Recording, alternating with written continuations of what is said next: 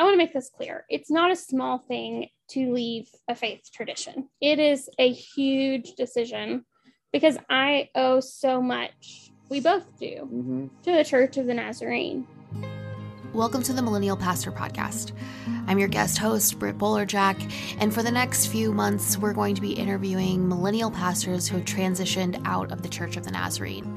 It is my hope and prayer that these stories will be the catalyst for beautiful conversations to come about who we are and where we're going and how we can better embody who God is calling us to be.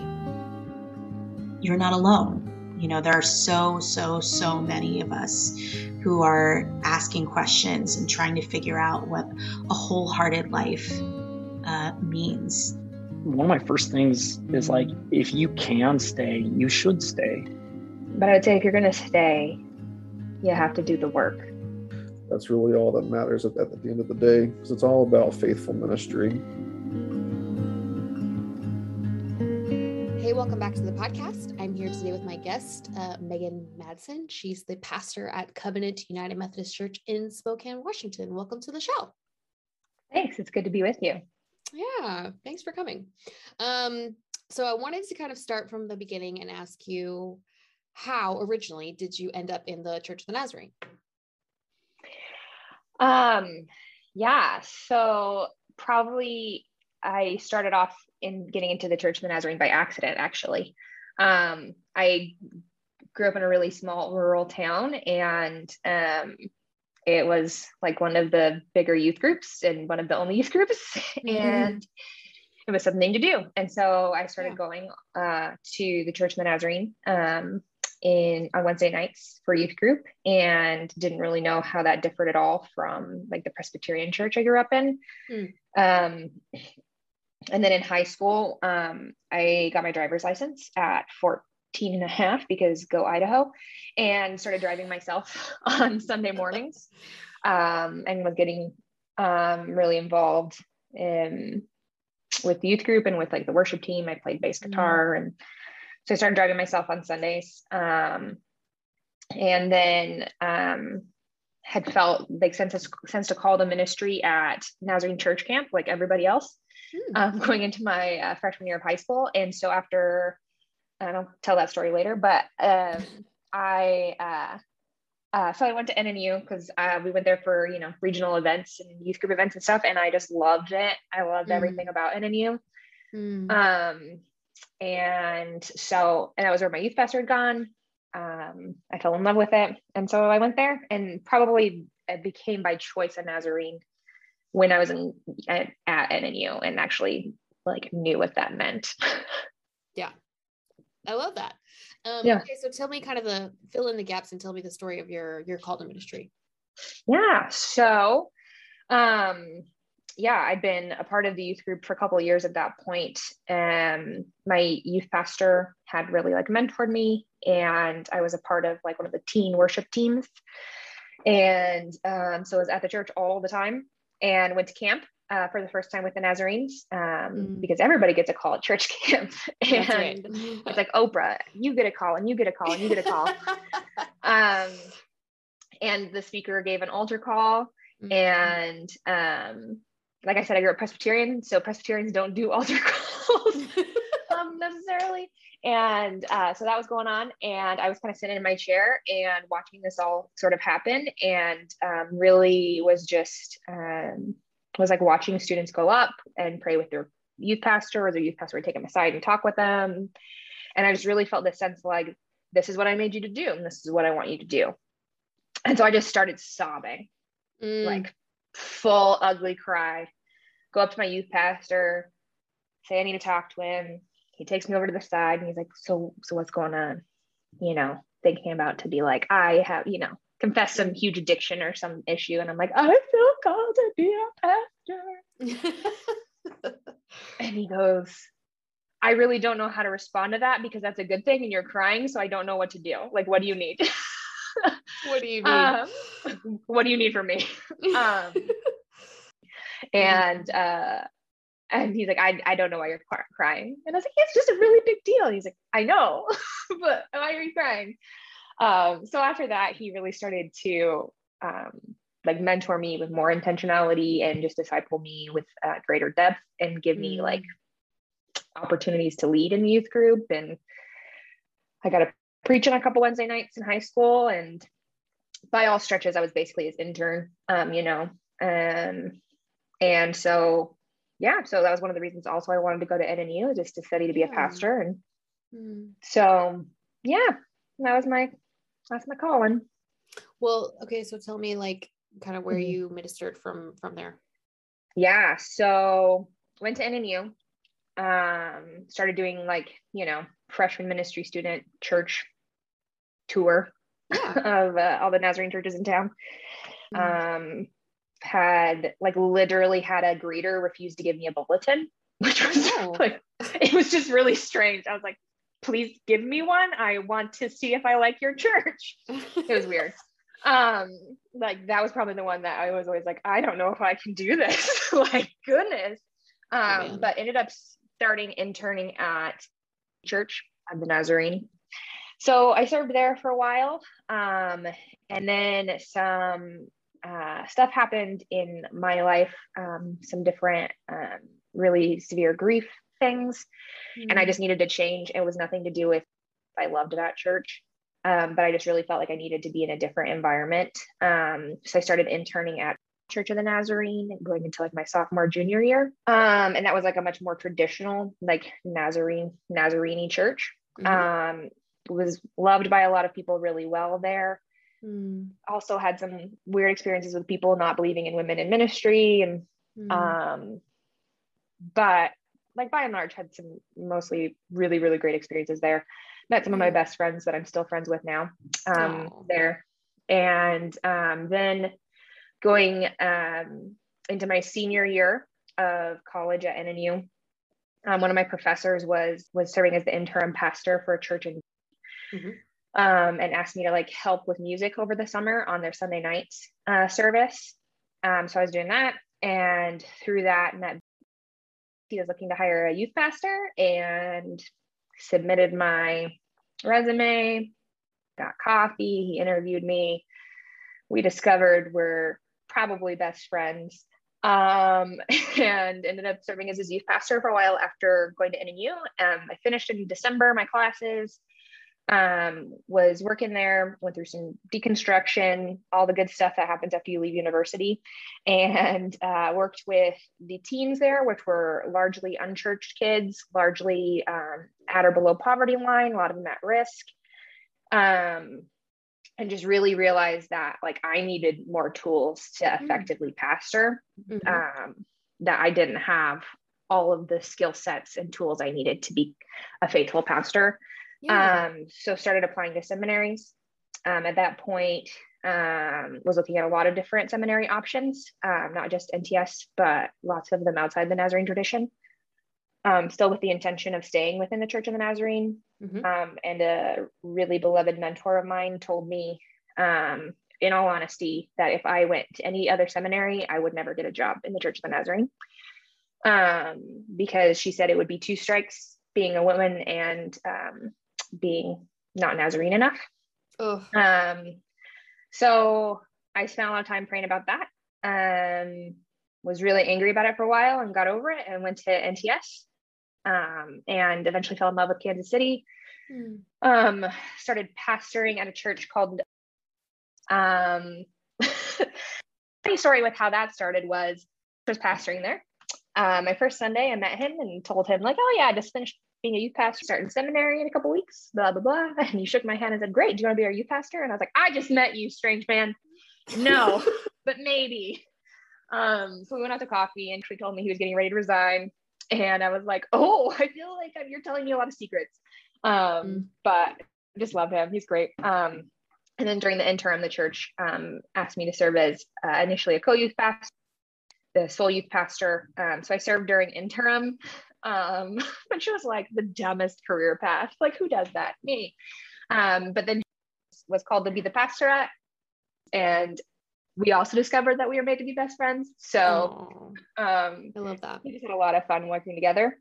So I served as the youth pastor, was serving as the youth pastor there, as a unique ministry model in that they own and operate a strip mall and lease it out to local businesses and partner with them. And after being the youth pastor for a while, he asked me to step into being a full-time associate pastor to do that, to run the strip mall. So seminaries start offering classes on how to write legal paperwork. So I did that. It was a lot of fun. I learned so much.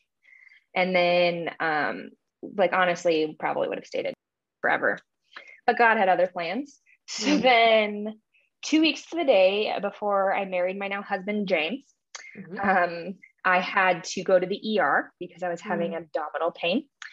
And while I was waiting to get to the ER, I got a phone call from a buddy of mine out west asking me to submit my resume for a church and I said, that's really dumb. I have to go to the ER now. Goodbye.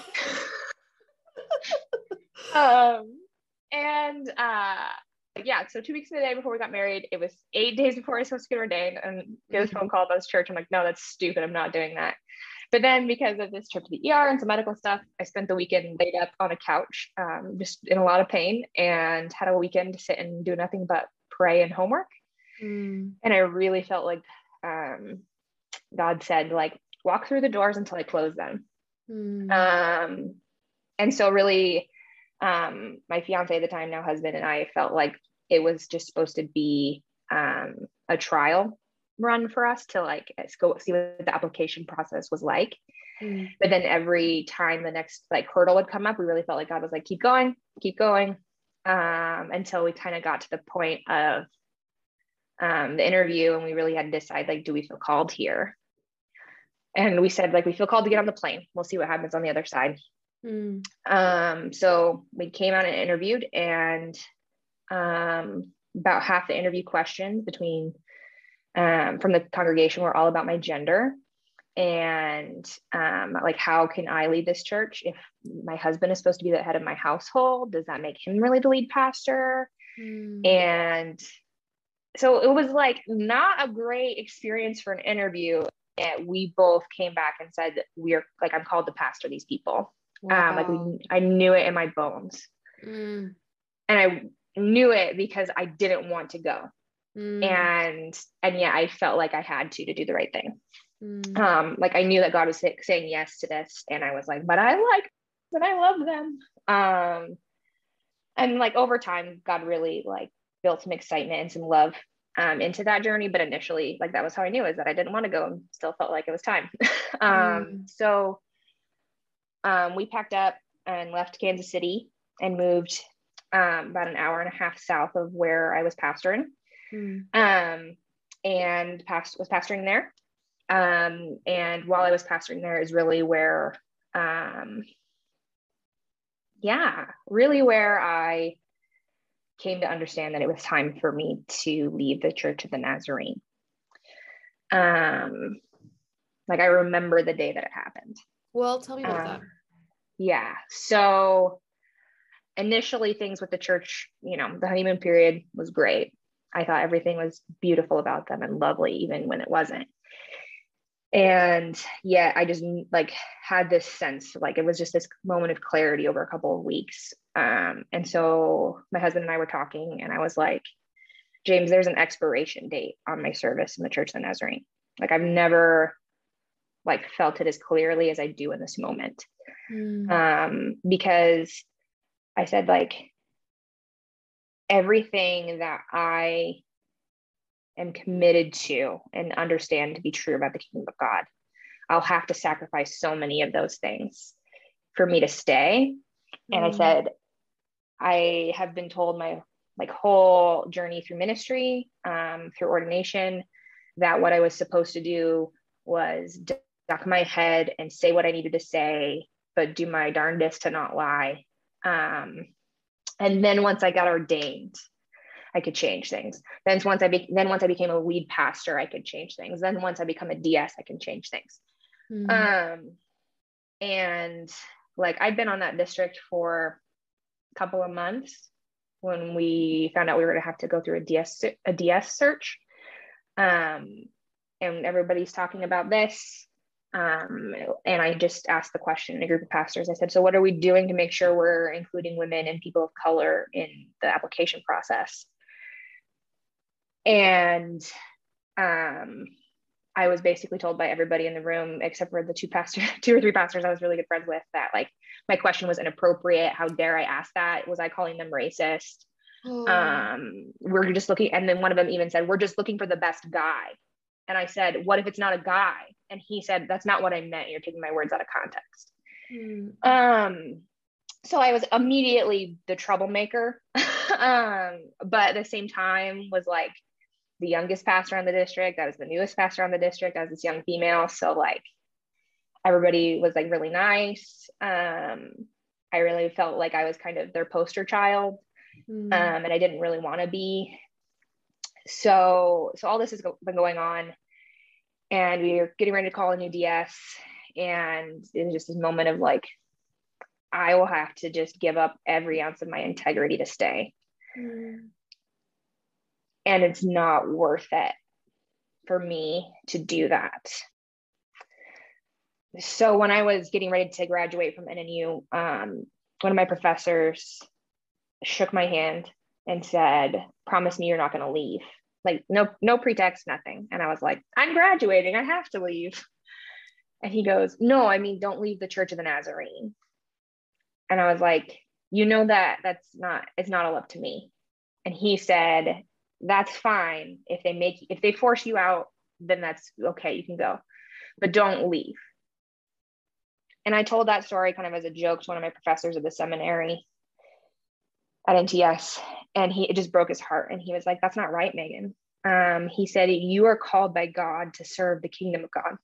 And he said, if you have to sacrifice that to stay in an institution, then you're not following the call of God on your life. And he said, if you have to, if in order to follow that calling, you have to leave, then you shake the dust from your cloak as you go. And we don't deserve you if that's what happens.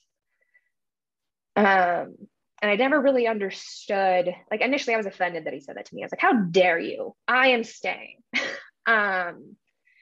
And I saw behind the curtain and I saw stuff happen. By the time I was a pastor, about half the people I started seminary with had left the Church of the Nazarene by either their own choice or having their credentials taken away for being honest and believing the same things I believe about the kingdom of God. And it just occurred to me like, sure, I can stay, but I'm going to have to lie, beg, borrow, steal. I'm tired of pastoring in places where I have to tell my LGBTQ friends that if they visit, they can come to my church, but they have to know my church won't accept them. I'm tired of explaining to queer people who come to my church that, like, you know, I love you, I believe in your full personhood, but my denomination won't let me like make you a member. But your kids can be members, so I can count them on my freaking paperwork at the end of the year. And I can baptize your kids and I can baptize you and count those things. But you can't vote for me as your pastor. And I just got to the point where I couldn't stomach it anymore, that I could enter into spaces and pastor churches that people I love and care about can't darken the doorway of.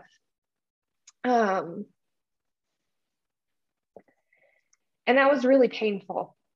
Yeah. One of my mentors and one of my really good friends used to jokingly call me future GS. And I remember telling my husband that night saying, like, she's going to be so disappointed. Like, I'm going to lose all of these beautiful friendships I have because I can't stay. I can't do it. And at the time, my husband was like, that's dumb. We're not called to leave. You're supposed to stay. And we're not having this conversation, which makes him sound like a jerk, but he's just a very slow processor. And I kind of sprung a lot of stuff on him. And so I kind of just kept like, I just really felt like I just needed to spend some more time praying about it. And so I just kept pastoring, and things at that church were slowly becoming more and more toxic,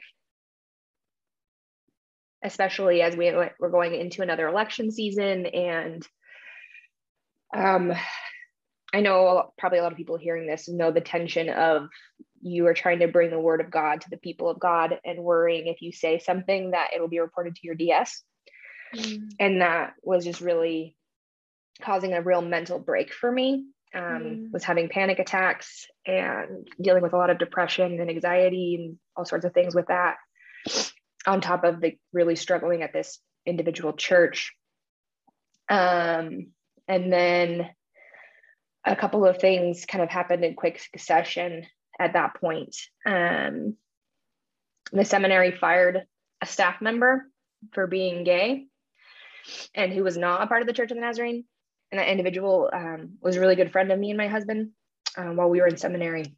And for me, that was just like the final nail in the coffin. But for my husband, that was it. And he got off of work one day and just called me and said, "I'm done. We have to leave. I can't do this." So I had no idea what that was going to look like leaving. All of my contacts in the Church of the Nazarene.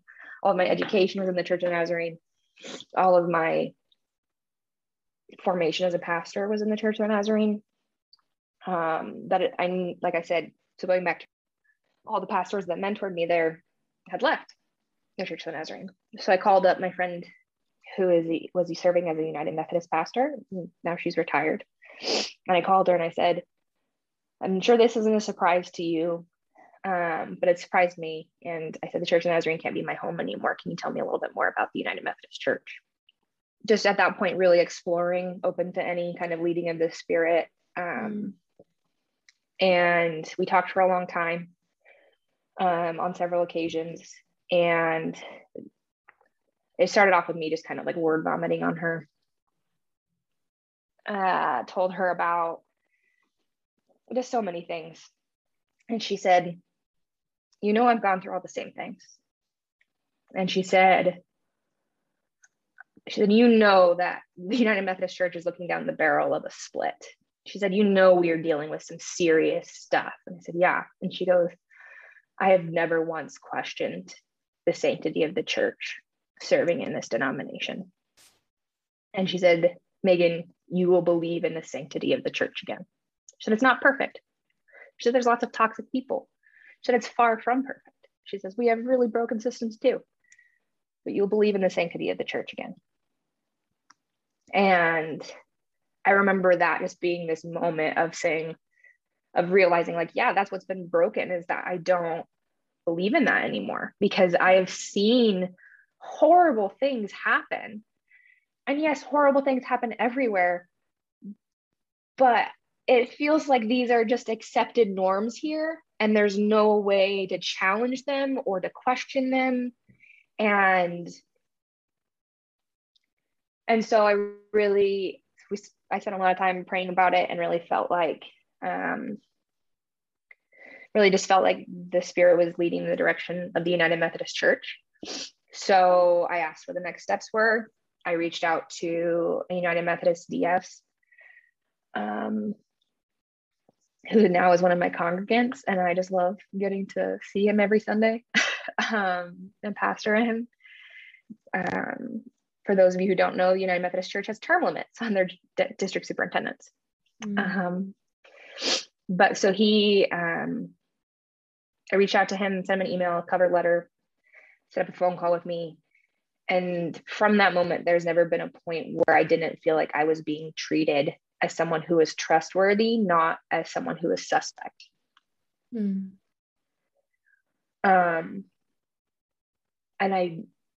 it didn't occur to me until I was processing with my counselor. And I said, like, I feel like he trusts me, and I feel like that means something bad. And she was like, he should trust you. You're a trustworthy person. And that was the first moment I put together that I've always felt like I've had to be defensive with institutional leaders in the Church of the Nazarene.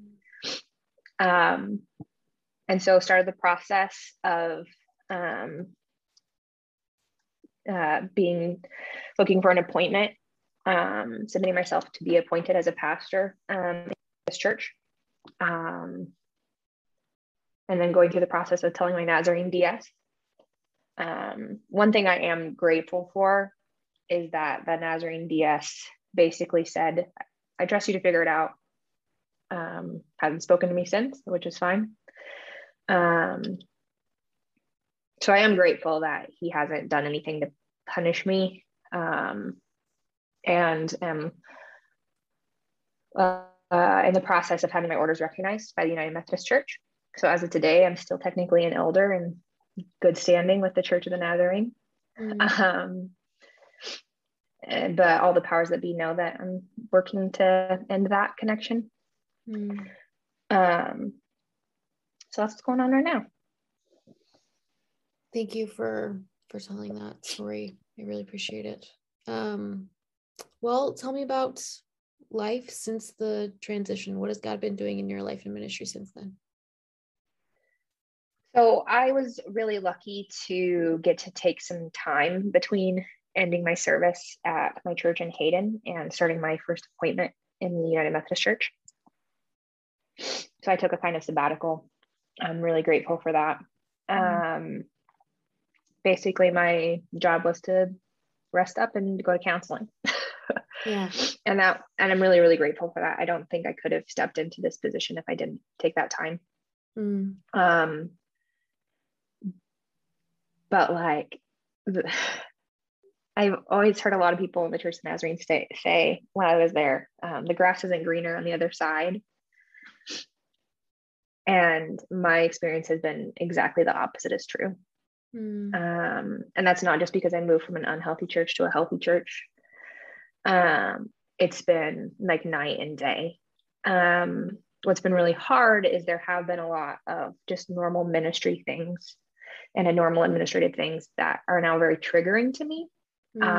Because as I've stepped into this environment where the church council, the first time they met me, they were like, "We're so excited. We finally have a female pastor. We've been asking for one. We're so excited we have a young pastor. We've been asking for one." Not a single person there's not been a single person at my new church that has questioned my ability to lead, has not immediately and implicitly trusted me as their pastor. I never had to defend my right to pastor them. I just got to start pastoring them. And it was like really shocking. I was like, I feel like there's going to be a shoe the other shoe is going to drop here. And like, make no mistake, all churches have problems. I am dealing with some of those problems and I'm covering some of those problems every day.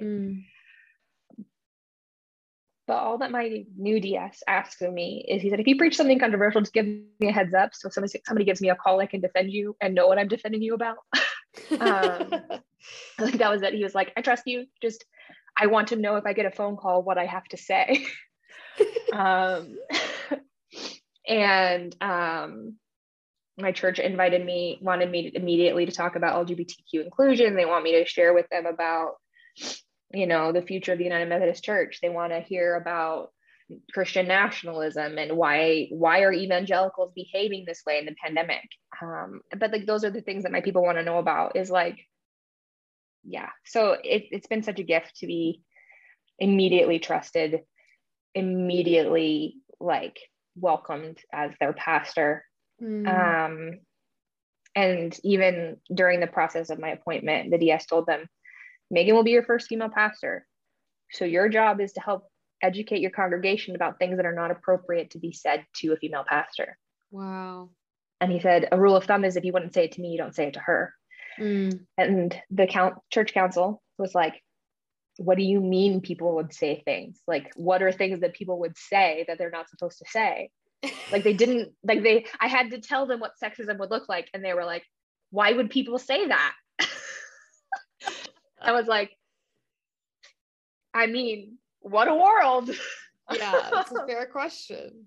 Yeah. And I was like, I mean, fair point, but they do. And they're like, no, people don't say those things, Megan. I'm like, they do though. So things like that. It's just been so different. I get to have LGBTQ council members. I get to bless pets, and I get to, just do the things I was made to do. And preach the kingdom of God, knowing that that's still going to piss people off. Yeah. but I get to do it in a place that trusts me to do that. It's really hard to explain the difference that it's made in my mental health, and knowing that, like, even if I alienate half my congregation by saying something that I know to be true of the gospel, and half my church walks out, like, my DS is probably not going to be happy that I did it so quickly. Like, he's going to be like, you did what? But you said what? Okay, we're going to figure this out. I've never really had that support. I don't know. That seems kind of rambly. No, it's great. That actually leads me to kind of to my next question, which is like, how might we, the Church of the Nazarene, have made a more like hospitable place for you and your ministry in our denomination? Honestly, if the Church of the Nazarene was just the Church of the Nazarene. Tell me what you mean by that. Yeah. If we actually practiced a big tent, if they practiced a big tent, doctrinally speaking.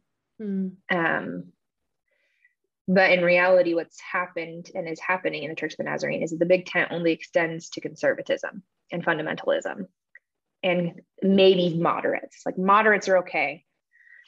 But if anyone swings left of center, the Church of the Nazarene, lots of district superintendents, lots of districts, lots of pastors target them. Lots of people that we know that's happened to. And what a sad reality that like that even people who aren't defending positions that are outside the bounds of Nazarene theology are targeted just for being quote unquote progressive. And they're not being progressive. They're stating things that are deeply tied to the Christian gospel. And I think that if the Church of the Nazarene had actually embodied that sense of there's space here, I think there could have been space for me. Yeah. But when lines are drawn in the sand and boxes are created, I think, it just makes me sad. It could have been different. What about like the kind of nitty gritty practical things we could have done, or the denomination could have done to be more hospitable to your ministry? Like, I expect to experience sexism. We live in a world that is broken. I expect to see racism. We live in a world that is broken. I expect to see classism. I expect to see ageism. I expect to see all of those things. But because our denomination doesn't actually want to hear about the systemic problems, the leadership of the church didn't, like, they would commiserate and say, wow, isn't that terrible that happened? Well, yeah, what are we going to do about it? Like, how are we going to actually tell our congregations, like, you don't get to say you're not going to receive a female pastor's resume. And before we even give you resumes, let's talk about and disciple you in the ways that we should have healthy hiring practices and have like actual HR policies, and that we need to practice these things because they create better, healthier, safer churches that better reflect the ways of Jesus, because it means we're treating people with dignity and addressing our biases. Like if there was actually organizations or agencies within the Church of the Nazarene that we could turn to and say, like, this is happening or this happened. If there was actually, like, I went to NNU, right? If we actually held presidents accountable for firing tenured professors for no other reason than being open theists, or for Mid-America for firing a chaplain because he talked about violence as not being a part of the kingdom of God. Like, when we keep closing the doors to the gospel and have no means of like addressing them, that's the problem. Sin will creep in. Like, we are human beings. We're really good at that. But if we don't have systems in place that we can like appeal to and say, like, this isn't right and we need to tell the truth, and instead of telling the truth because we cover it up, like, thank you, goodbye. Like, that's why we're losing generations of pastors and generations of lay people, because they just want us to tell the truth. And if the truth is that we screwed up, then say so. Yeah. Like, man, a student that was at NNU with me, because she came out as gay, had all of her scholarships stripped away, but was told you can still attend NNU. Who do you call to say this isn't right? Yeah. I think that's, if I'd had a path to fight, I would have probably stayed and fought. But you can't box shadows, So I don't know if that's helpful, but it's honest. Thank you for sharing that. What words of wisdom or encouragement would you want to say to your peers who are still in the Church of the Nazarene, or what might you want us to hear?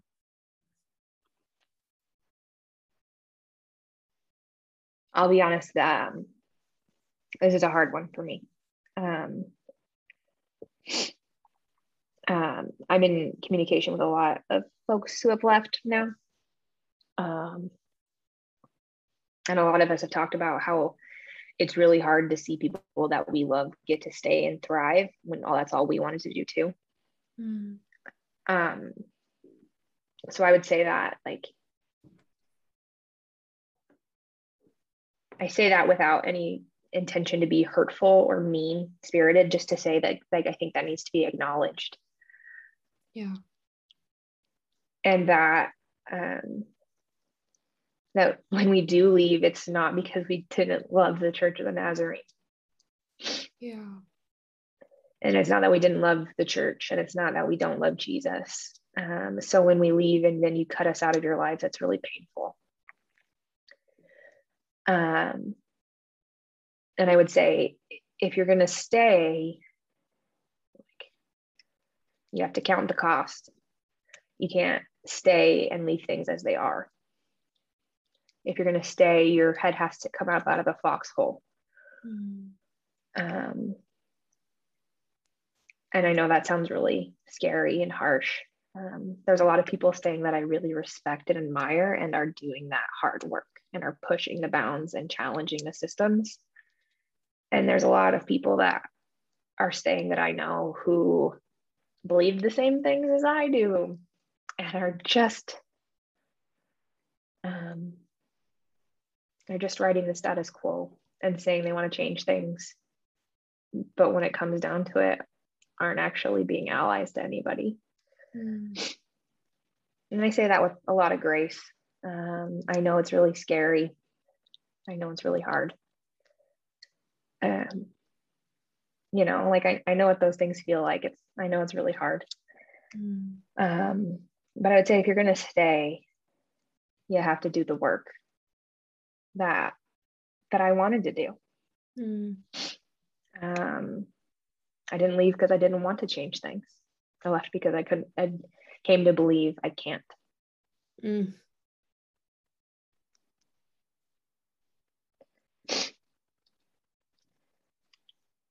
And I left so that I could leave a door open for anyone else who wants to go too. I wanted to stay so that I could leave a door for people to stay. And that wasn't going to be possible for me. That wasn't what my calling is.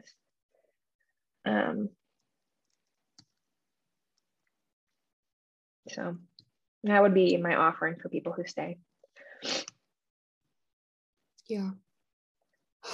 Thank you so much for sharing your story and your time with us. I know that's probably not an easy story to tell, and I really appreciate you being willing to tell it. So brave. And I so respect you as a pastor, and I'm so grateful that you've found a place that trusts you. Thanks, Brett.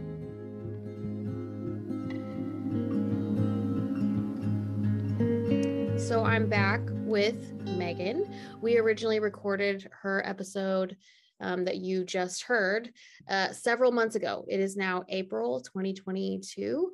And one of the things that I've been asking everyone in their interviews, or I guess most of the people that I've interviewed, is kind of what the actual step-by-step sort of process was of transitioning out of the Church of the Nazarene and into their new context. And I know that when we originally recorded back in November 2021, you actually weren't all the way through that process yet. So I'd love to just check back in with you and kind of see how that process went, and maybe even just ask you how you're doing now after that. So, but let's just start from the beginning and ask you, what was that kind of credentialing transfer situation like for you? So I was ordained in the Church of the Nazarene in 2018. So in March 2021, March 2021 is when I had the conversation with my Nazarene DS that I was, one, resigning from my local church as the pastor, of course, separate reasons and some related reasons to my credentials.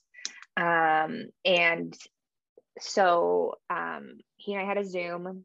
I told him I was resigning, and he was very, at that time, and in that moment, very supportive, very encouraging, understood all the reasons that I was resigning. And I was trying, as I was trying to resign, I was also trying to say, and I'm also, we're having a conversation about me leaving the denomination. And I said, yeah, so we also need to talk about me leaving the Church of the Nazarene. So at that point, I'd already started conversations with the United Methodist Church because I knew that I needed to have the conversations in that order. So for me, I want to first of all clarify that every United Methodist conference would handle this differently. Every district might handle this differently. Every Nazarene district might handle this differently, but this is how it went for me. Sure.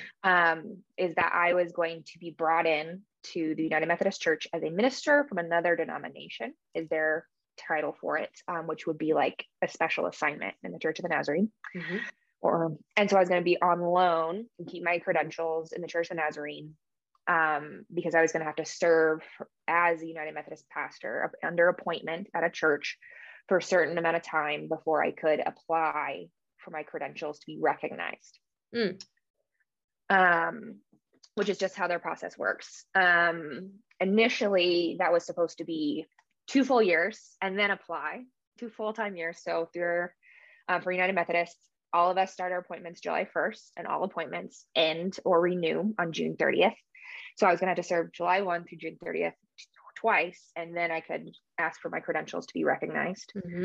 But in order for me to finalize my appointments with the United Methodist Church, the Methodist Conference had to receive confirmation from my Nazarene district that I was an elder in good standing.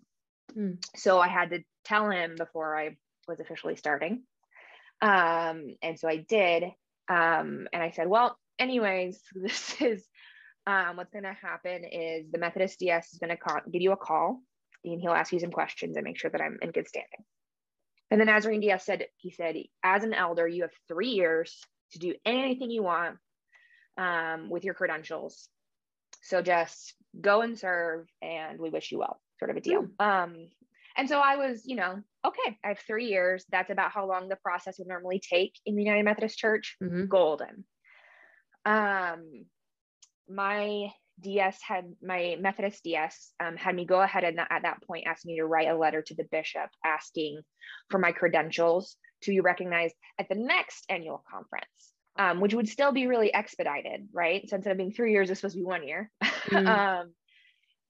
But for reasons unknown to me, and it's totally fine, I'm not upset about this, that didn't happen. That didn't get submitted to the bishop, and that's fine, and worked out for the best anyways.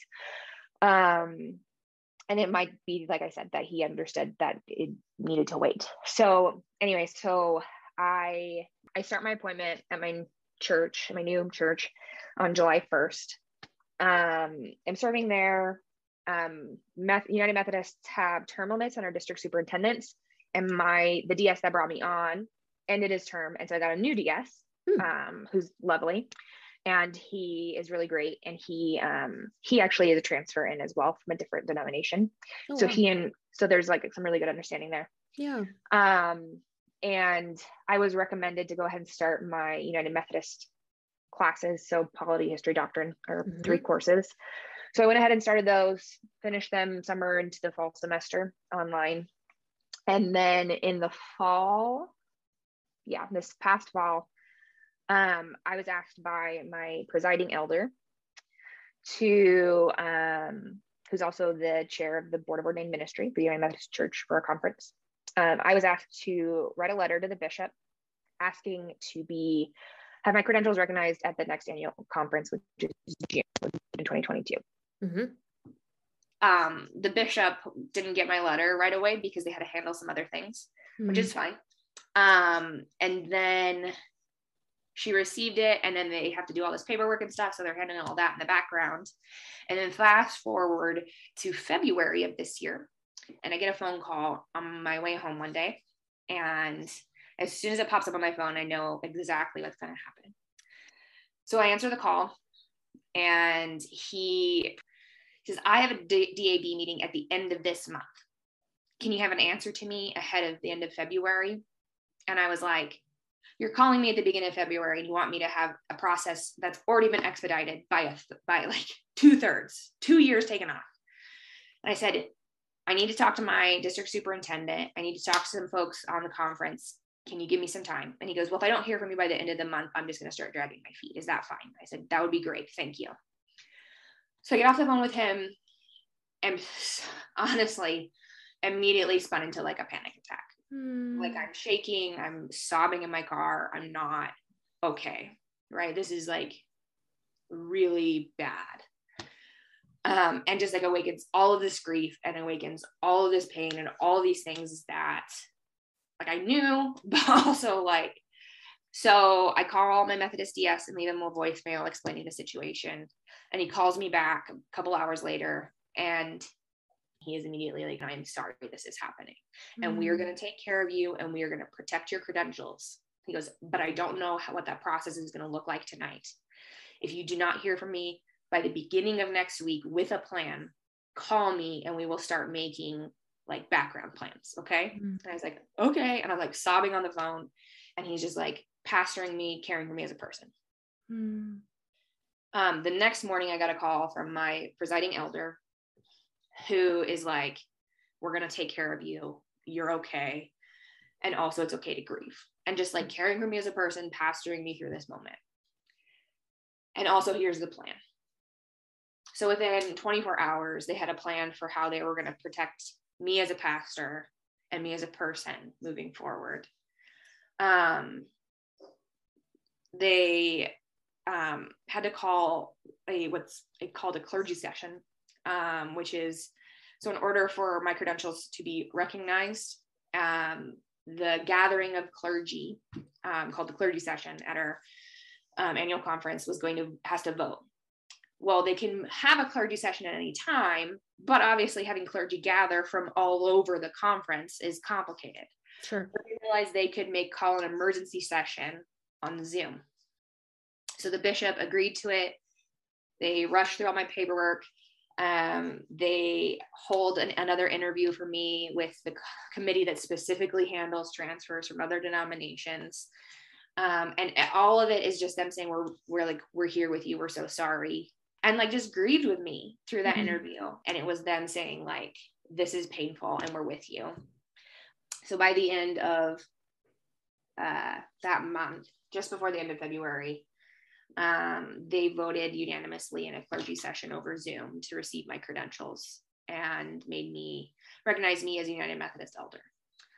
Wow.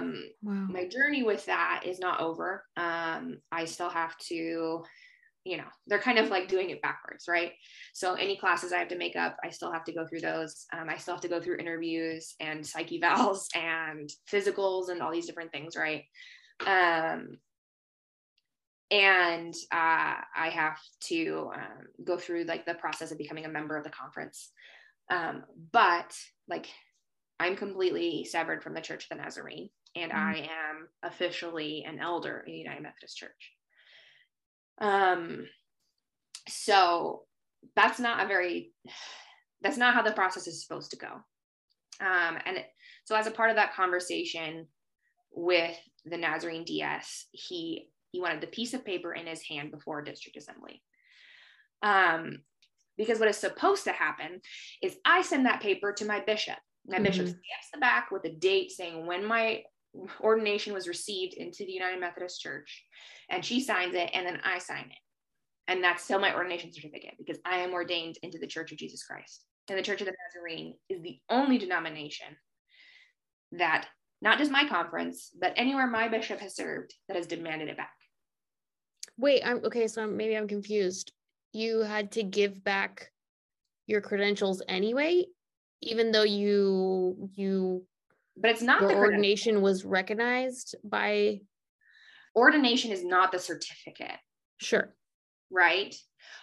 But they equate it with the certificate at leadership levels, at the district level, at the GMC. Your certificate is equivalent to that piece of paper as far as administration wise. In their minds, right? Yeah. So my bishop is going to do is sign a scanned copy of my ordination certificate, and that's what will hang on the wall in my office. So I wrote a letter with it. I was really direct in my letter. I wasn't mean, but I was really direct, and sent it in and said, here's my certificate, do with it whatever you wish. Like, if you need this back so badly, you can just have it. So they announced at district assembly in the first week of April that they revoked my credentials.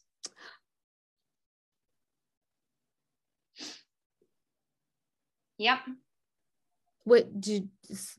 How can I ask how you know that? Because a friend of mine is a pastor on that district and did not realize that would be a deeply painful, offensive thing. Took a picture of that note on the report and sent it to me.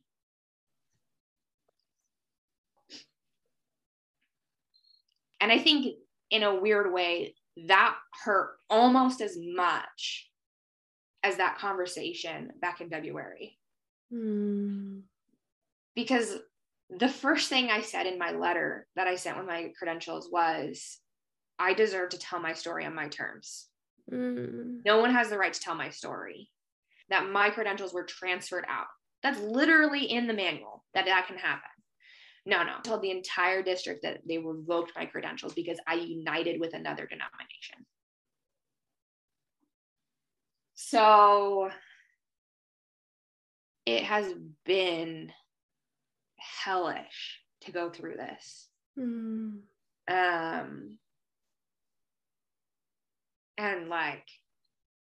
so the night that they held this special clergy session, my presiding elder, my friend, calls me and he says, the first words out of his mouth are, "You're safe now." And I instantly just started crying. And I said, "Jeff, I don't think you understand. I've never been able to say that before, ever, at any point in my licensed, ordained ministry in the Church of the Nazarene." And he goes, "I'm going to give you some time. I can tell you're really in a lot of pain, but I want you to know you're safe, and we're excited and we care about you. Welcome to the United Methodist Church."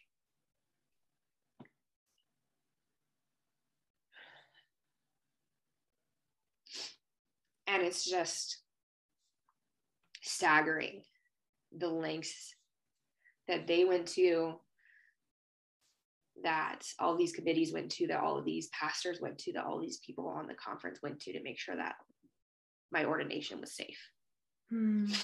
That I could continue pastoring and fulfilling the call that God placed in my life when I was 14 years old.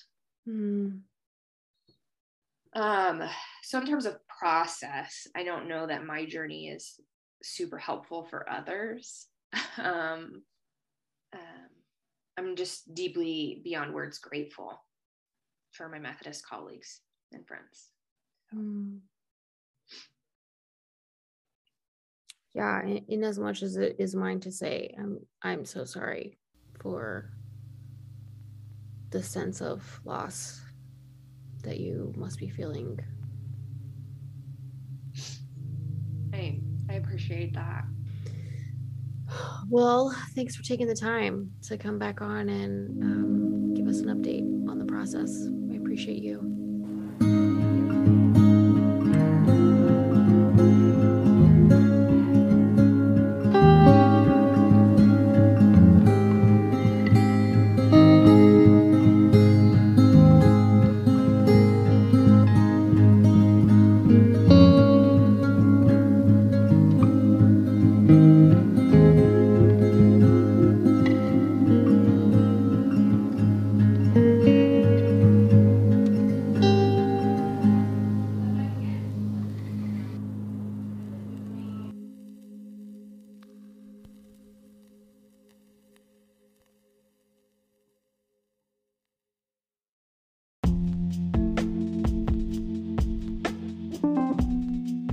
Since we love millennials so much on this podcast, we thought it would be appropriate to promote our fellow millennial authors. Here's one now. I don't know when it happened, but at some point I decided I was no longer willing to lie about what hurts. My book, Signs of Life, is my witness of both my hurts and startling, unsettling, unexpected resurrection. This book is an honest telling of my journey with chronic mental health challenges, significant church hurt, and other wounds, and serves as my testimony to the dogged commitment of God to resurrection. You can grab a copy at a local bookstore or Barnes & Noble or Amazon. There are paperback, Kindle, or audiobook versions available. Find a free study guide for small group discussion at stephanielobdell.com. There is a link in the description if you would like to buy their book. Thank you for supporting your local millennial pastor/author.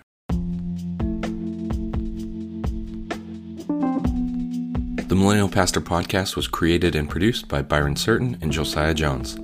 This season's guest host is Britt Bullerjack. Our editor is Caden Barksdale. And original music was done by Andrew Jones. This podcast is part of the Millennial Pastor Podcasting Network. For more podcasts like it, please visit themillennialpastor.com. Thank you so much for listening. Please be sure to rate, review, and subscribe so you can join us on the next episode of the Millennial Pastor Podcast.